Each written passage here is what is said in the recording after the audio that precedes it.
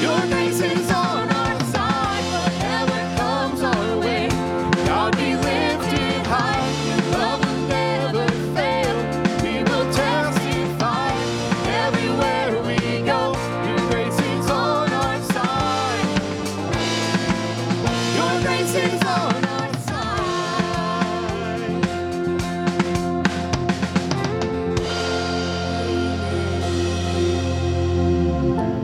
It's a beautiful thing to watch a congregation full of people just declare their testimony. We've been brought from darkness to light, mourning to dancing. This stark contrast of what we once were and now we believe and what we are, children of God.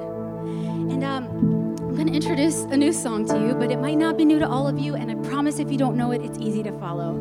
And I appreciate your patience as you bear with me, and I know I've taught a lot of new songs, but I really, truly am trying to soak our songs in prayer and make sure that we're singing the right things and that we're singing what is glorifying to God and that we are telling this testimony of who He is and what He's done, right? And that's what this song does. It talks about, well, we're just going to sing it. Let's just sing it. I think it's going to be really familiar to you, and again, if it's not, I think that you're going to catch on really fast. So here's how the chorus goes. Oh, hallelujah, praise the one who set me free. Hallelujah, death has lost its grip on me. You have broken every chain. There's salvation in your name, Jesus Christ, my living hope.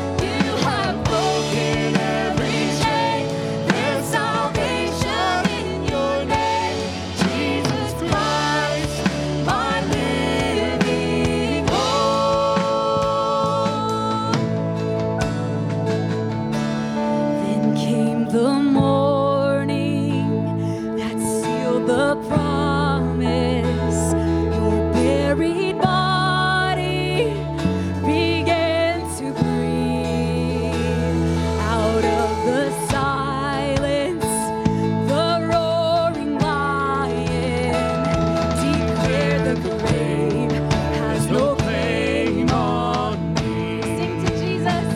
Oh, Jesus, yours is the victory. Yeah.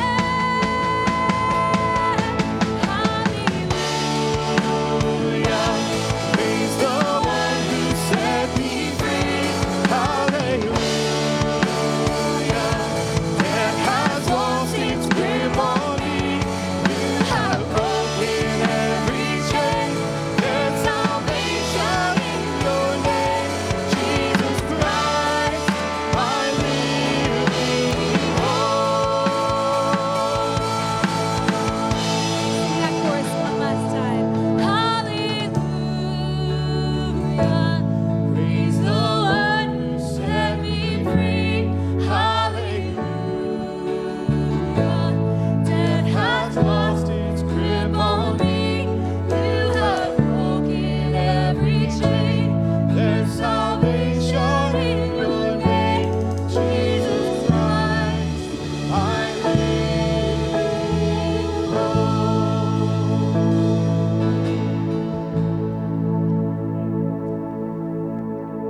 You may be seated. Thank you. As part of New Life Sunday and celebration of that living hope, we get to witness today an act that God has performed in the lives of one of our young people. Desi Miller has chosen to be baptized this morning. I'd like to invite her and her family to come and join us on the platform right now at this time. And this is just a beautiful part of what we get to experience together as part of the church. And when we come to know who Jesus Christ is and we accept him as our Lord and Savior, Scripture then commands us to let the whole world know, let people know who it is that you're for, who it is that you've chosen to follow. And baptism is one of those ways in which we show others how much we are, how much we've given back, how much we've surrendered our lives to who God is. And so today we're going to celebrate what God has done in Desi's life. Bapto or baptizo are Greek words that we see in culture. And not necessarily scriptural words, not just in the Bible. But the word bapto means to immerse, to dip, to wash, if you will, to cleanse. It was most often used when we were discussing the dyeing of fabrics. You would take a fabric, wool or cotton, and you would dip it in red dye or indigo or purple. And as it would sit in the dye, that dye would soak through, and what was once white or off-white or brown would take on this new color. So when it came out of the dye, it was now identified by the new color which had soaked through it. So bapto, if you will, what we're going to experience today, the baptism of Desi, is this soaking through of what God is going to do in her life, what he has done in her life. So when she comes out of it, she'll be soaking wet from head to toe. And we're going to, that's great news, because now she's identified with the one from which she has been immersed. And that is something we get to celebrate today. She has a testimony she's going to share, and then Pastor Mars going to ask a few questions, and we want to celebrate this moment this morning. I am Desi Miller. The reason I want to get baptized is because God has helped me in so many ways in my life, and I feel that this is my next step with him. Well, it has been a privilege to get to know Desi better over the last few years, and she truly is a girl who just reflects that quiet beauty of just such a gentle spirit. She's not always quick to share her thoughts and opinions, but when she has something to say, it is always worth listening to, and I have just really enjoyed watching you grow and watching you take this next step in your faith. So, Desi, you shared in your testimony that you're ready to make this a public thing. Have you accepted Jesus as your Savior? Yes. And are you ready to share that decision publicly with our whole church family? Yes. All right. Well, it's my privilege then to baptize you in the name of the Father, Son, and Holy Spirit.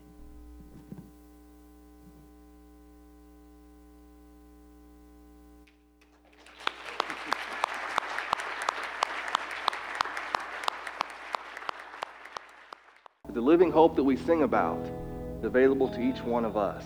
So as we continue to worship him this morning and sing that song again, let's be reminded of all that God has done for us and is still waiting to do for some of us. going to sing again. If you'd like to stand, you may. If you'd like to remain seated, it's up to you. Let's sing that again. Oh, hallelujah. Praise the one who set me free. Hallelujah. Death has lost its grip on me. You have broken every chain. There's salvation in your name, Jesus Christ, my living hope. Oh, hallelujah. Praise the one who set me free. Hallelujah. Death has lost its grip on me. You have broken every chain. There's salvation in your name, Jesus Christ, my living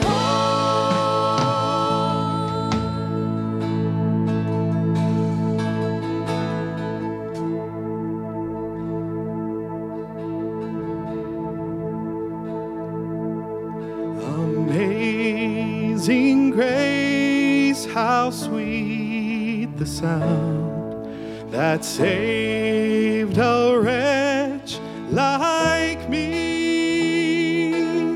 I once was lost, but now am found, was blind, but now I see.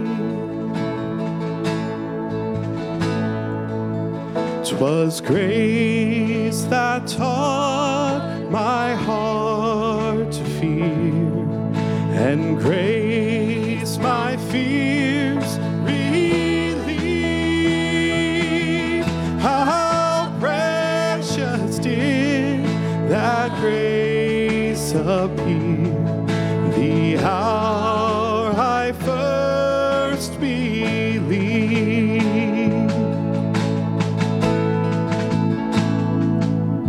Through many dangers, toils, and snares, I have already come. 'Tis grace hath brought me safe thus far, and grace will lead me home.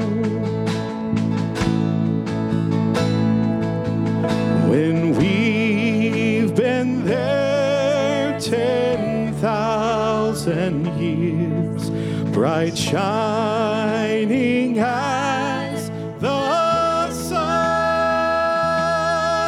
we've no less days to sing God's praise than when we first begun.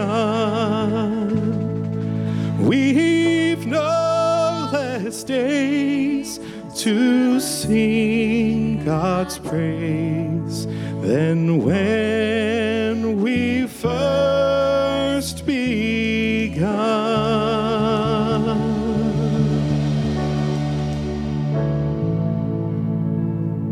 Lamentations chapter 3, it says, because of the Lord's great love, we are not consumed. For his compassions, they never fail. They are new every morning. Great is thy faithfulness. Let's sing that together. Great is thy faithfulness, O God, my Father.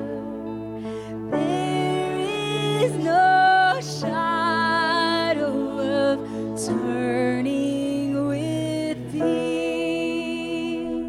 Thou changest not, thy compassions, they fail not.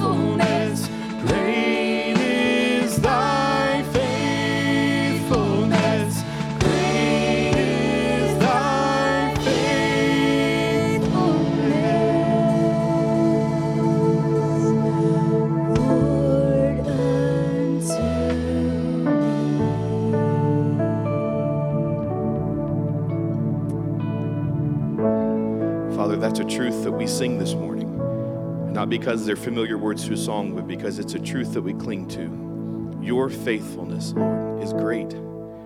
There's not a single moment that we can look back on this week where you have not been exactly where we asked and needed you to be. Lord, you are forever faithful to us. And so, Father, in the spirit of what we are here for today, in the spirit of what we're doing today, Father, we just say thank you for that. Thank you that we can rely on you more than anything else in this entire world. Lord, you're all that we want to rely on, and we don't ever have to doubt, Lord. Thank you so much for your faithfulness to us. Thank you for the beauty of this time that we're already sharing together today. Father, may we just continue to bask in the glow of your glory and of your grace and of your peace. May all of today be everything to us that you want it to be and you need it to be and that we need it to be. It's in your name we thank you and praise you. Amen.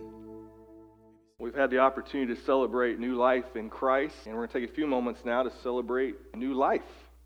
And we have another opportunity this morning to dedicate a precious blessing from God, another arrow in Charlie and Audra's quiver, the first arrow in their quiver, and I'm going to invite them to come and join me now with Wilson. It's been fun to get to know this couple and to share in their journey in just my short time here, and I'm excited what God is doing, what he's given to them. And I was one of the first non-family, I guess, to have the opportunity to hold him, so hopefully he'll cooperate here a little bit because we already practiced that. But we'll see how that goes.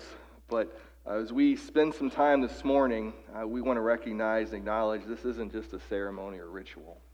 The commitment that we're inviting you to take and the one that you've chosen to take is very significant. We live in a world that wants nothing more than to lead to death and destruction. And I know that's not the most pleasant beginning to this moment, but it's meant to encourage because there is another way that we can choose. We can choose what God has for us. We can choose to live life and to model for Wilson who God is, and to help him come to know who Jesus Christ is. There's much hope, and there's still much light in our world. And infants and babies remind us of that hope, and we're going to take seriously this opportunity we have to choose this morning to invest in his life. So, Charlie and Audra, I know that you've chosen willingly to step into this moment and to accept the responsibility as well as those actions and things you'll need to do and not do as a part of dedicating Wilson to God. We know in Deuteronomy chapter 6, it's one of the most used passages of Scripture. We call it the Shema. And in it, we see that faith is something that is taught, not just passed on. It's something that's lived out in our homes, in our times of play, in our times of work. And it's literally, Scripture says, as we go through life, God commands Moses to teach the Israelites that faith is something that is to always be present. So it's not something we simply give to our children, it's something they have to see in us. Survey of over 250,000 teenagers not so long ago that had a strong faith in God were asked what were the things that influenced them to choose to have a life-impacting faith that they had. Their number one reason, Audra, was mom. The number two reason that teens had a faith in God, Charlie, was dad. So you are more important than a pastor, than Sunday school teachers, than anyone else even in this room. Not that we're not important. We have a role to play. We'll talk about that in just a few moments. But his faith is going to come from you. Now, God does, in his grace, work for those in our lives that maybe we haven't had that opportunity to have a godly mother or father, but we know that's not the case today. You're making this choice. We've seen it in you, and we're excited to partner and come beside you as you choose this morning to pass on your faith to your son, as you seek to establish your home as a place where faith is nurtured, to partner with you as a faith family, to help resource, instruct, and counsel you, to help you in those times when you might need a little bit of pick-me-up, or to laugh with you when things are going really well. But we know that Wilson's faith journey doesn't just start here at church. It has to be something he sees Monday through Saturday as well. So this commitment that you're choosing to make today, before your family, your faith family, and before God, I ask you, do you pledge to build a household that echoes Joshua's proclamations that we will serve the Lord? If so, please respond, we do. Now I ask you as his mother and father, will you love and obey the Lord your God with all of your heart, soul, mind, and strength? If so, please respond, we will. Charlie and Audrey, will you strive to set today an example for Wilson in speech and in life, using God's standard for purity in the decisions you make for him and for yourselves? So please respond. We will. One more question. Will you promise today to train Wilson in the way that he should go? So when he is older, he'll not turn from it and instead turn to Jesus. If so, please respond. With God's help, we will. God's help, we will. All right, church family, this is our part. The Bible uses this metaphor of us being a family of God. That means whether we're related by blood or not, we are all part of this extended family. And Charlie and Audra, in standing here, are affirming their decision to raise Wilson as a member of our family here at Marysville Church of the Nazarene. So we don't want to take that lightly. We don't want to love them just in our words and in our speech, but we want to love them in truth and with action. We want to pray for them. We want to encourage them. We want to serve Wilson by teaching him as he grows. So one of the most tangible ways is really by serving in our kids' ministries. Every week when we see the faces that show and serve so faithfully, they are echoing this commitment that you're about to make today to join with them as they raise Wilson. So I ask you today as a body, will you encourage, support, and sustain this family as they raise Wilson to know the love of Jesus Christ? If so, reply, we will. We will. I love when even the children join in, because he's going to need friends that will help lead him in the right direction, not tempt him to go astray. You think he'll let me hold him? So I'll put him back to sleep here in a few minutes when I start preaching. Hey, buddy.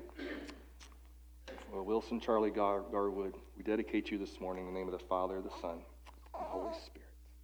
From God you've been given, and we give him back to him. Let's pray over this young man this morning.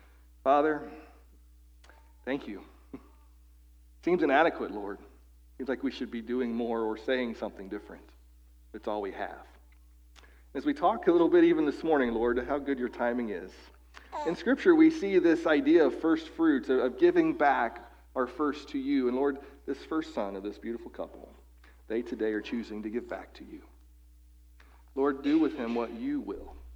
We pray, Lord, for the plans that you have for him, that you would clear the way, that, Lord, you would send into his life teachers, influences, people that will help strengthen him and guide him, help him to come to know who you are.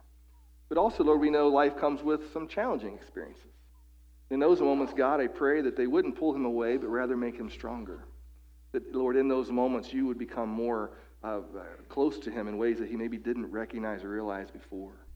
Send friends into his life, those people that are going to help him, help protect him, God. We pray for his mom and his dad, these godly influences, Lord, that he's going to need. Pray, Father, you would give them grace. Give them rest, especially in these early days. Give them wisdom. And God, I pray you give them courage. Lord, it takes a lot of courage and boldness to be a parent today. May they be willing to say no or to say yes whenever the opportunities might arise, according to what ways or wills or directions or plans you have for them. And we, Lord, we look forward to seeing him grow, seeing what he becomes, seeing, God, how you will be glorified in and through his life. Thank you, Lord, for this beautiful gift. Today we give him back to you. And we pledge and commit to do everything that we can do to help him become this man of God that you imagine and envision for him to be. In Jesus' name we pray. Amen. Bless you, little boy. All right. That you can give to Wilson is a life that's lived honoring God and showing him and modeling that for him. But we have a couple of gifts for you as well.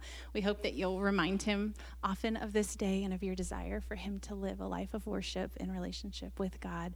We want to equip you and resource you with just a couple of things. We have a children's storybook Bible. Our prayer is that he early learns to love the words of God and to live those out, and then also a resource, a devotional for you as a family as you're building a foundation of discipleship in your home. We love you, and we'll be praying for you.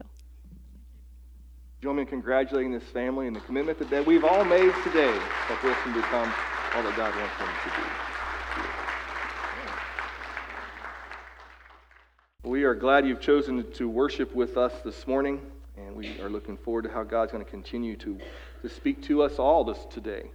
I took an opportunity yesterday to go and vote, and I love this early voting. You do it different here than what I'm used to. It took like all of 5 minutes. It was fantastic. I had to wait in line, just showed them, they swiped my license, gave me a sticker and went through and pushed the buttons. And we encourage you this week to take an opportunity for that beautiful right that we have, and as Christians to vote as God would lead. These are very critical days in the life of our country and our community, and we don't want to take for granted the opportunity that so many have given so much for, and so that we can vote and have a say in what goes on around us. But we are glad to have an opportunity to come and to worship. I'm glad to be free, that we can come and experience time together, but also freedom in Christ, as we sang about this morning. This invitation to relationship He invites us into. It costs Him a lot. And when we choose to follow after Him, when we choose to join with Him in this relationship, there's something that it does require of us. He invites us to step into dialogue, into knowing who He is, into His work. And we're going to talk a little bit about that over these next several weeks. Typically, over the life of my ministry, I've used November as a time to talk about stewardship and how that works together, this idea of gratitude and thanksgiving. And I think if you are with us these next few weeks, you'll see how God can connect these dots. We're talking about giving today, and it's a topic that a lot of pastors like to talk about, or maybe some like to talk about it too much. I don't know. It's one I used to be apprehensive about, but then I began to realize it really is a pretty important reflection or an indicator of where we are in our own faith journey. So I don't talk about giving in the sense that we need your money, although Harold will say, yeah, we need a little bit of it, right, Harold? A little bit of it. But rather of what it does indicate about what's really going on in here. And this season that we're entering into, it's been crazy. Didn't you just enjoy the weather yesterday?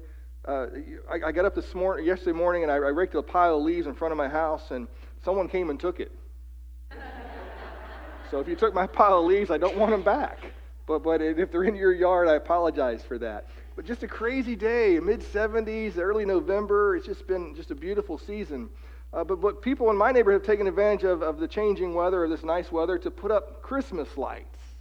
And I get that. Some of you even put up your trees already. I've seen pictures. And I like that too. That's okay. I'm tempted. Not quite there yet, but I'm almost there. But it seems like we go from one season to the next, and we jump over this really important time we have to be thankful, to practice gratitude, to be reminded of this virtue that we are called to live all the time, not just 1 month out of the year. And I want to focus these next few weeks on this idea of the blessed life. What does a blessed life look like? Pastor Robert Morris has written a beautiful book called The Blessed Life, and in it he teaches new ways of thinking about this idea of blessing. When I first encountered his book about 5 years ago, it really started me thinking about what it does mean to be blessed. We like the idea of being blessed. We like the idea of receiving God's blessings. But I wonder how often we stop and really think about scripturally, what does it mean to be blessed? And we see all kinds of scriptures. We see it in the Beatitudes. We see it in the Old Testament. We see it in the New Testament. We see, Jacob seeking after his father's blessing. It's a theme all throughout Scripture, but what does it really mean? What does it look like? Our world would tell us that it looks like material things, good jobs, big homes. Our world quantifies or qualifies blessing as maybe good health or good relationships or lots of kids, or depending on your point of view, no kids. That's up to you. But this idea of blessing, when we leave it to others, becomes something different than I believe what God intended for it to be, what He intended for it to mean. And what we're going to learn in these next couple of weeks is blessing is found in the midst of a relationship with Him. So we're going to set the table, so to speak. I think that's appropriate for this month. And begin by asking the question, what does it really mean to be blessed? It's so much more than being happy. It's so much more than just being fortunate or well off or even healthy. Blessing is found as we walk hand in hand with God.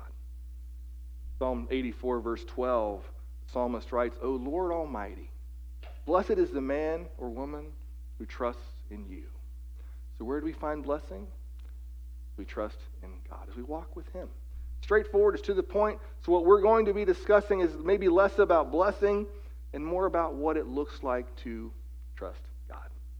Because as we trust Him, as we walk in a relationship with Him, here's what I've discovered, here's what I believe I'm learning, what God's showing me, is that blessing is not something God's kind of waiting for us to earn or deserve. Blessing is one of those things I just think that's kind of just falls off of Him as you walk close to Him. as you walk with him, as you're in relationship with him, his blessings just naturally become a part of our lives. Not because of something we do, because of what he does. As we get to know him better, we become more aware of the blessings that he's already given to us. Those blessings that he's already pouring out. As we begin our conversations about trust, we're going to talk first about this idea, this principle, if you will, of first. Principles of first. Everything comes into order, Morris writes, when God is first. God has to be first. You ever worked with children at school or on the playground, you tell them to get in line, or even with your own kids, and they all say, I want to be first. Unless it's to brush their teeth or to take a bath or to get ready for bed, then they want to be last. But if you give them something fun to do, if there's something that they want to do, such as the idea of pursuing blessings, they all want to be first. That's kind of in our nature. We want to be first. But Morris says everything comes into order when God is first. So when God is not first, I think we all understand that life tends to fall out of order. When God is not first, we've got things in the wrong order. And we all have many testimonies that could speak to that fact, but we need to live life in such a way that we put God first. We know that in our minds, don't we? We can even come to church and say that, but there's this weird thing that happens when we go home on Monday. All of a sudden, life gets in the way, and we take this God that we've made a commitment to put first, and we just kind of reshuffle it a little bit because it's more convenient, or we don't have the time, or our kids aren't cooperating, and all of a sudden he's not first. Maybe he's third or 13th, or maybe we just push him back a week. But God's gracious, he's good, he's not going to go anywhere. He'll still be with us. When we get everything straightened out, he'll still be there. What might life look like? We chose. And every day, with every decision, every experience, every opportunity, we would put God first. What inconveniences might disappear? What speed bumps might all of a sudden go away? What hiccups might we not have to worry about? We've all seen out of order signs on different things in different places. The signs themselves signify something pretty significant. They signify that something is broken, that's unable to perform or fulfill its purpose, or that it just doesn't work. So when our lives are out of order, they just don't work. They're broken. They don't fulfill the purpose for which they've been created. We've got to get the order right. So today, in these next couple of weeks, we're going to talk about some repairs that maybe God wants to do in our lives to help get life back in order. We spent some time this week in Exodus chapter 13. And when I first went into ministry, this is one of those passages I thought I would spend any time at all on, but it's funny how God works. But here in this passage, we see God talking to Moses about the principle of first. And he says to him in verses 1 and 2, Moses, consecrate to me every firstborn male. The first offspring of every womb among the Israelites belongs to me, whether human or animal. Firstborn of every womb belongs to me. God says to Moses, the firstborn is mine. It belongs to me. It's a Hebrew word, kadash. It means to hallow. We've heard that word before, right? In the Lord's Prayer. Hallowed be your name. It's holy. It's set apart. God says the firstborn is to be sanctified. We like that word in the Nazarene tradition, don't we? Dedicated, given back, and committed to me. The firstborn is to be, in a sense, sacrificed or redeemed. Keep reading later on in verses 12 and 13 of Exodus chapter 13. You are to give over to the Lord the first offspring of every womb. All the firstborn males of your livestock belong to the Lord. Redeem with a lamb every firstborn donkey. If you not redeem it, break its neck. Ooh, that took a hard left turn pretty quick, didn't it? Redeem every firstborn among your sons. Now understand what God's saying. With the lamb, with the clean animals, you can sacrifice the first to me. Give them to me. But if it's an unclean animal, you can't sacrifice unclean, you can't give them to me. They have to be redeemed. Now, let's not miss the important thing that's being communicated here. Donkeys were unclean animals. And what God says, either you sacrifice it or redeem it with a lamb or you break its neck. You're going to lose it anyway. So just redeem it and do what I've asked you to do. Either give it to God or you're going to lose it. So while the clean animals are sacrificed, unclean animals must be redeemed by the sacrifice of a clean animal. Well, let's make this Old Testament kind of obscure teaching relevant for us. You and I were born obviously. But were we born clean or unclean? Unclean. Jesus was sent by God and born of the Virgin Mary. Was Jesus born clean or unclean? Clean. So what God commanded of Moses and his people, he still commands of us today. God says, you're mine. Even the unclean belong to him. But the unclean are in need of being redeemed. The unclean are still today redeemed by the clean through the blood of Jesus Christ. You and I are the donkeys of the story. Now we could have a lot of fun with that this morning. We're going to keep it tight today, okay? We're the unclean. If it's not redeemed, what happens to it? It's killed. Its neck is broken. It's subjected to death. What happens to us if we're not redeemed? Spiritually speaking, we are then subject to the punishment of our sin, which we know is death. This Old Testament idea of first, this principles of first, is very applicable to us even today. God gave his firstborn as a redemptive act for you and for me, the unclean. Now, as my wife would say, I could stop right there, and that would be pretty good stuff. But I got more for you, so hang on. Since you're here, you got all dressed up. We're gonna have some fun with it today. See, Romans chapter 5, verse 8, Paul writes, "But God demonstrates his own love for us in this: while we were still sinners, while we were still unclean, Christ died for you and for me." Christ died for a bunch of donkeys. He did. God gave his firstborn so that we could be made clean, so that we could be redeemed and have a relationship with him. Pastor Moore says this is God's tithe. He gave his firstborn. Here's the first, God says, the rest, because of him, will be blessed. All blessing comes through Jesus. Let's hold on to that idea over these next couple weeks as we get closer to Thanksgiving. All blessing comes through Jesus.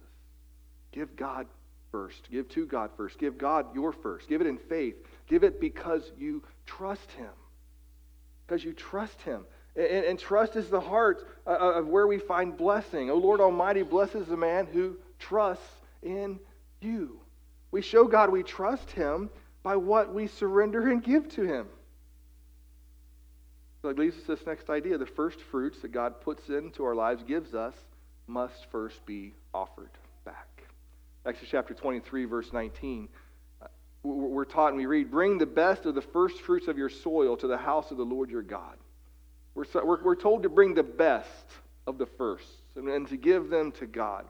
We're trusting God with the best. If you've ever had a garden and your garden takes off and you've got this beautiful tomato or this great harvest early on, and you take pictures of it, you put it on social media, say, "Look at this great tomato I've got," or whatever you might be growing. Look how awesome of a gardener I am, what green thumbs I have. God says, no, that's from me. Give it back to me. I don't know what that looks like in our culture today. Maybe you make some spaghetti sauce or some jam, or maybe you give it away to someone else. I don't know what that looks like, but the idea is to recognize where it comes from. We talked about this idea of first fruits last week, and James discusses it in verse 18 of chapter 1. He chose to give us birth through the word of truth that we might be a kind of first fruits of all he created. We become that blessing, that thing that's given back to God for his purposes. Let's put that practically in our conversation today in this idea of giving. The tithe that God commands us to give first goes into the house of the Lord. Not a Christian ministry, not a missionary, not designated. And notice this, the tithe is brought. Exodus 23 says, "Bring the best of your first fruits." Don't just give it, bring it. It's brought to God. Given implies that we claim it as ours. It was mine to begin with, so Lord, I'm giving it to you. Brought implies and communicates that we recognize that it's God's to begin with, and we're just bringing it back to him. How often do we treat the things that we give, whether it be time, whether it be money, whether it be our talents or our resources, and we give them to God as if we're doing him a favor?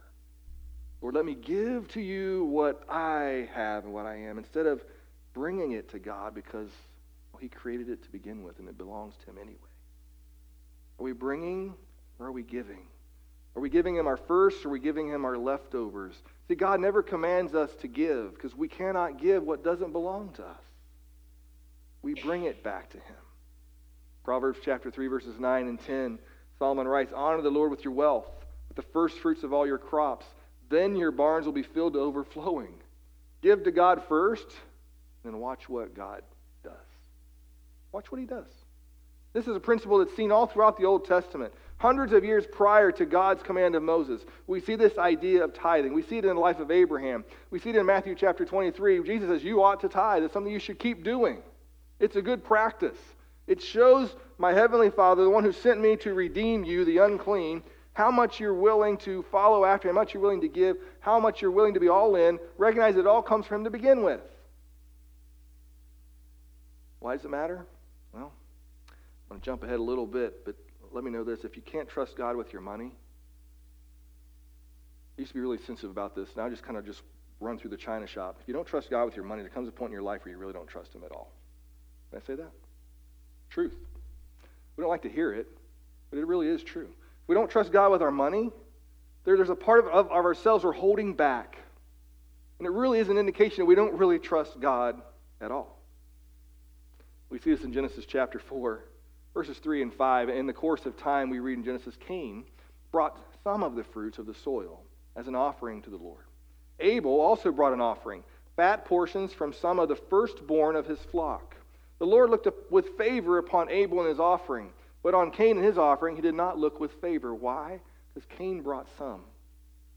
And in reading it, can't you see it? We read that Cain brought some. You can kind of see Cain picking through the fruits. Oh, I'm going to keep this one for myself. Oh, that looks like a really good one. I'm going to hold on to that one. And kind of giving God the leftovers. The so-so fruit of the crop of the fruits of the soil. Not giving God the best. But Abel, we read, brought the fat portions from some of the firstborn of his flock. Abel gave to God out of his first. Cain just gave out of his extra, leftovers, stuff that really wasn't as good. Brought something when he felt like it. And it's not that God didn't bless it. Understand, church, God couldn't bless it. God can't bless what isn't given first. See, the motivation of Cain's heart was wrong. Cain didn't trust God. Because there was no trust, there could be no blessing. Cain's offering wasn't his first fruits, nor was it redeemed. It was rejected. And we see what we read in Exodus. It was broken. It was not acceptable. The tithe must be first. God cannot be second, ever, in any part of our lives. He may be second to some, but he's not what we make him. See, in Leviticus chapter 27, a tithe of everything from the land, whether grain or from the soil or fruit from the trees, belongs to the Lord. It is holy to the Lord. In Hebrew, this word holy means it belongs to God. The tithe of everything from the land belongs to him. So when we don't give it back to him, we're in essence stealing or taking what is God's. Now, I like math. I know I'm kind of strange like that. I like numbers. I can do numbers in my head. A lot of these new math techniques they have going around now, I've been doing those things for years. And when I was growing up, people were amazed that I could do kind of long division in my head, and because of how I would break it up and then add it up and then do it fairly quickly. So I'm good with numbers. And my wife, she's good with numbers, like 30% off at Kohl's. That's kind of her kind of math. And she's not here today. But I like that about her. I'm glad she's good at that kind of math. Don't get me wrong. But when we were first married, she was still in college. I just graduated, and I got a job making $11 an hour. I'm like, yeah, I'm making $11 an hour. I mean, you're like, well, I'm making that now. I know things have changed a lot since, I won't tell you how many years ago, much longer than I like to admit. And I sat down and I did my budget, our budget. And she looked over my shoulder and she's looking at the numbers and I said, okay, I think we're going to make it. I think we can make this. We could get through school. We can pay all of our insurance bills. We could pay our rent. We've got enough money for food. I think we're going to be okay. And she says, well, where's the tithe? And I remember looking at her and I just said, honey, we can't afford to tithe. There's just no room in the budget for us to tithe. And my wife says, no, you understand, we're tithing. But honey, we can't afford it. No, we're tithing. It's not an option. It's what we're doing. I remember thinking, finally, I gave in, I surrendered, said, okay, we'll tithe. And in my mind, I thought, we'll tithe, and then a month later, I'm going to show her, see, I told you that we couldn't afford it. In the back of my mind, I was going to show her, because I understood numbers better than she did. I got it. But she understood trust better than I did. She got it. Wasn't too long after that, then her car broke down. And I had just written a tithe check. It was about the same amount of money that we could have used to fix the car. And I remember thinking, see, told you, we couldn't afford to tithe.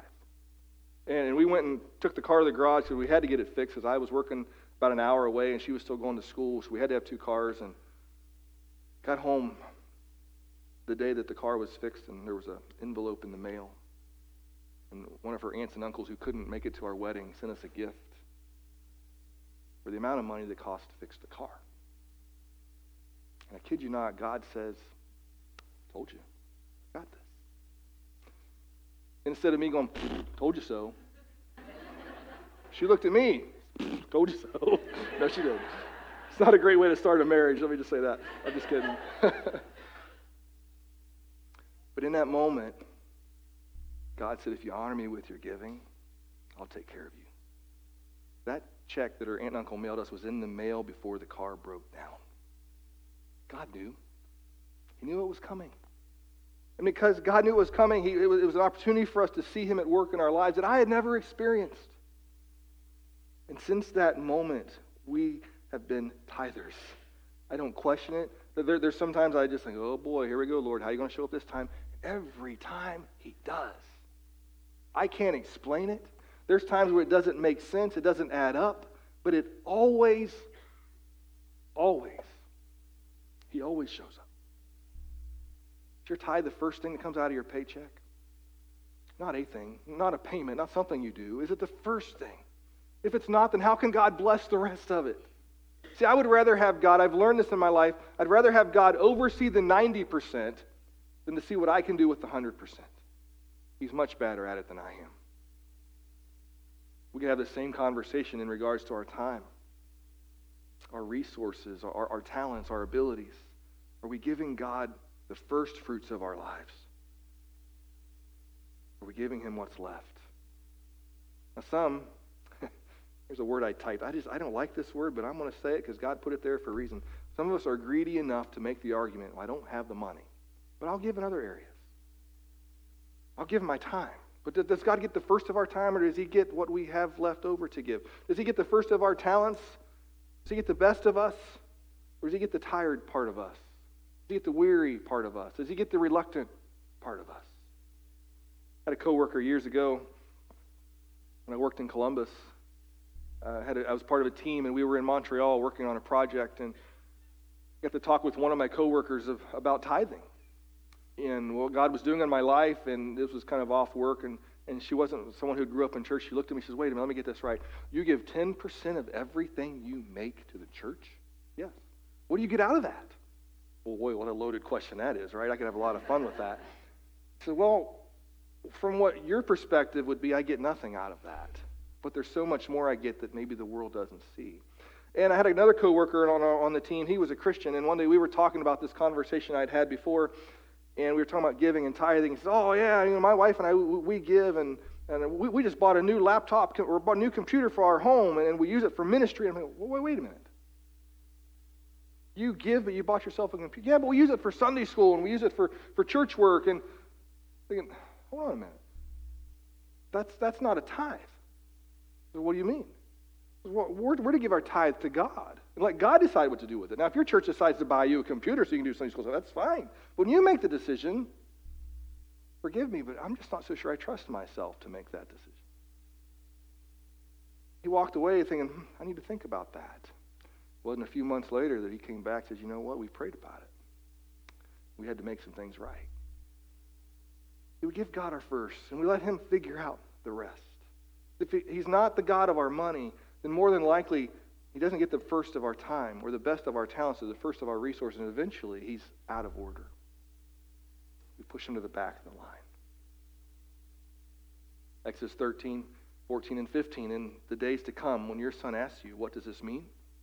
Say to him, with a mighty hand, the Lord brought us out of Egypt, out of the land of slavery. When Pharaoh stubbornly refused to let us go, the Lord killed the firstborn of both people and animals in Egypt. This is why I sacrifice to the Lord the firstborn offspring of every womb and redeem each of my firstborn sons. God brings us out of slavery, out of bondage, into freedom and redemption. A lot in this little passage.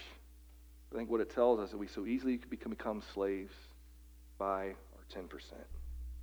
It's so little. So insignificant, really, in the greater scheme of life, but it has such a tight hold of us.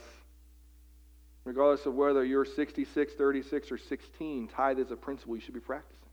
Whether your paycheck be $4,400 or $40, you should be giving God 10%. If you can't give God 10% of $10, what makes you think you're going to give Him 10% of $1,000? You can't give Him $1 now, which is your tithe. What in the world makes you believe that you'll give Him more when you have more? There's always going to be something that gets in the way, that vies for our attention, that grabs hold of our hearts, that leads us to bondage and captivity, and we get trapped and we get stuck. And I know what some of you are thinking, but you don't understand, Pastor. Yes, I do. I've been there. Time and time again, I've been there, and God has shown up through eyeglasses and through braces for 5 kids. God has shown up. Through cars that are broken down, through sending our kids to college, God has shown up. Not always maybe the way that I would imagine it, but God does it in ways that make sense to Him. He always provides. I could tell you story after story of His giving, of His responding, of His meeting our needs. And I believe some of you have those similar stories. If you have them this week, I want to hear them. I like to share them with our faith family so that your experiences where God has met your needs, has multiplied your 10%, has made the 90% go so much further than you could have thought or imagined, so that others can see that God does work in the lives of His people. God delivered His people from Egypt, and in so doing, He redeemed the unclean. God sent Jesus and gave His tithe for us, the unclean. And while we're still sinners, Jesus died for us so that we could be made clean. We then are consecrated, set apart. Several years ago, this is well after our issue with the car, I was working on our budget at home and trying to come up with a way that we could pay down or pay off our debts. And college had started with our oldest daughter, and braces were a reality, and car repairs, and I was listing our expenses and our income. And my daughter Bethany, who was a math major in college, she got the numbers part, hopefully from my wife rather than me. But she noticed that she was looking and watching. I wasn't hiding anything from her. She was kind of looking at it because part of it was her college expenses as well. And she was looking at what we made versus what we were given, and she looked and said, "Well, Dad, that's more than 10%. And I mean, you're like, "Yep." Bethany, I've learned to be obedient and to trust God to give Him whatever He asks me to give Him. I don't tell you that to pat myself on the back. That's what you give between you and the Lord. But for Amy and I, it was a little bit more than a tithe. It's not astronomical, don't get me wrong. But my daughter says, "Well, that's not 10%. She was very much like I was, kind of to the number. And technically she was right. But here's what I've learned. You don't want to get technical with God.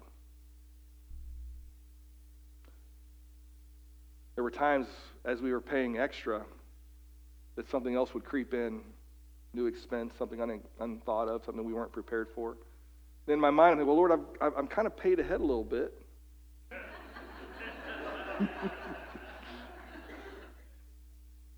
And He says, "Yeah, technically you are, Brian. You want to get technical with me?" Blessed is the man who trusts in God.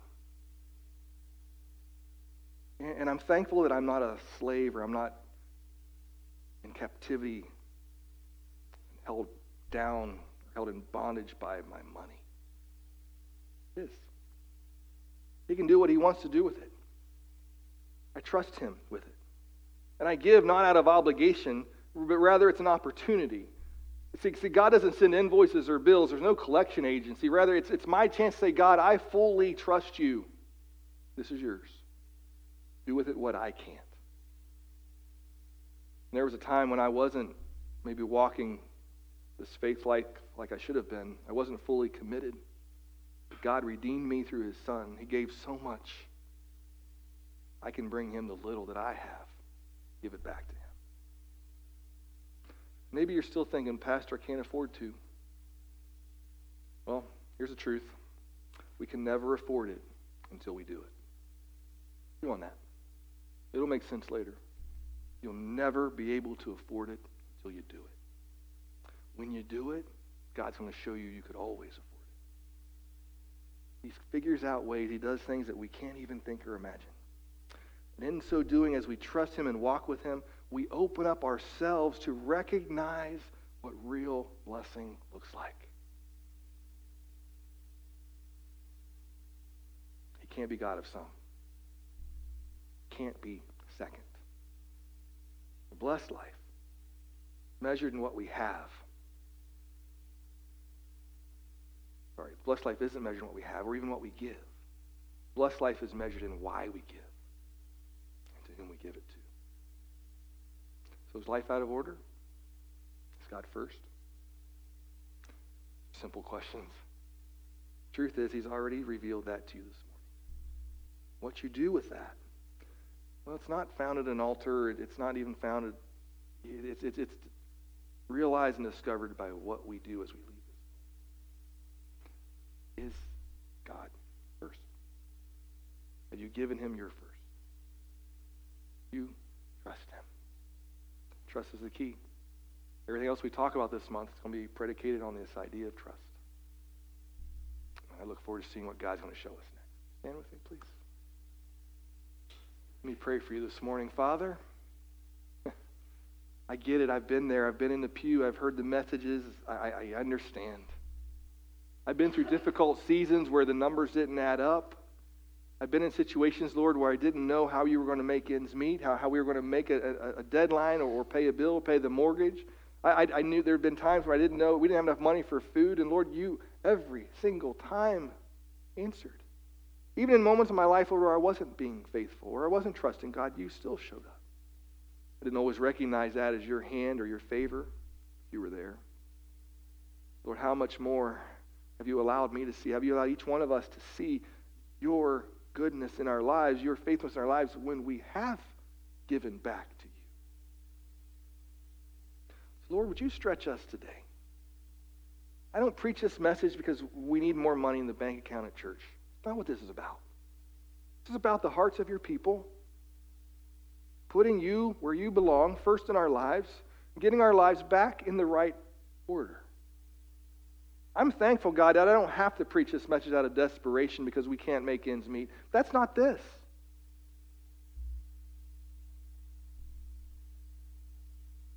Lord, just speak to us. Stretch us. This is the one area of money is where you tell us to test you. To give you an opportunity to show you, Lord, and you have shown me. You've shown my wife, you've shown our family. And I'm sure, Lord, in this place today, there's so many stories where you've shown up. But for those, Lord, that are on the fence, those that have had the same arguments with you that I've had, same conversations where the numbers just don't add up, and they've made the same decisions, the same justifications of why they can't, Lord, give them an opportunity this week. Show them, Lord, why they can. Blessed is the one who trusts in you. God, as we seek your blessing and favor today, we don't do it without this understanding, Lord, that we need to do something in return. God, help us. What is it, Lord, in our lives that are keeping us bound, that are keeping us trapped? What is it, God, we might need to let go of? What is it, Father, we need to give you more of? Who, Lord, today needs to be redeemed? What is it, Lord, we might need to surrender? God, I pray today, and I ask, God, you will work, not so that, Lord, we would have these perfect, happy, worldly, blessed lives, so that, God, we would be drawn closer to you, we would hear your voice, we would recognize your presence, Lord, we would continue to grow closer to you. Have your way with us, Lord. Add to our story. We are people that seek your blessing. And we know as we leave this place, Lord, it comes as we trust in you. Thank you, Father. Be glorified, I pray, through your people this week. Give us a testimony, God, to share. In Jesus' name, amen. And God bless you. Go, you're sent. Be a blessing to someone else. Watch what God does in return.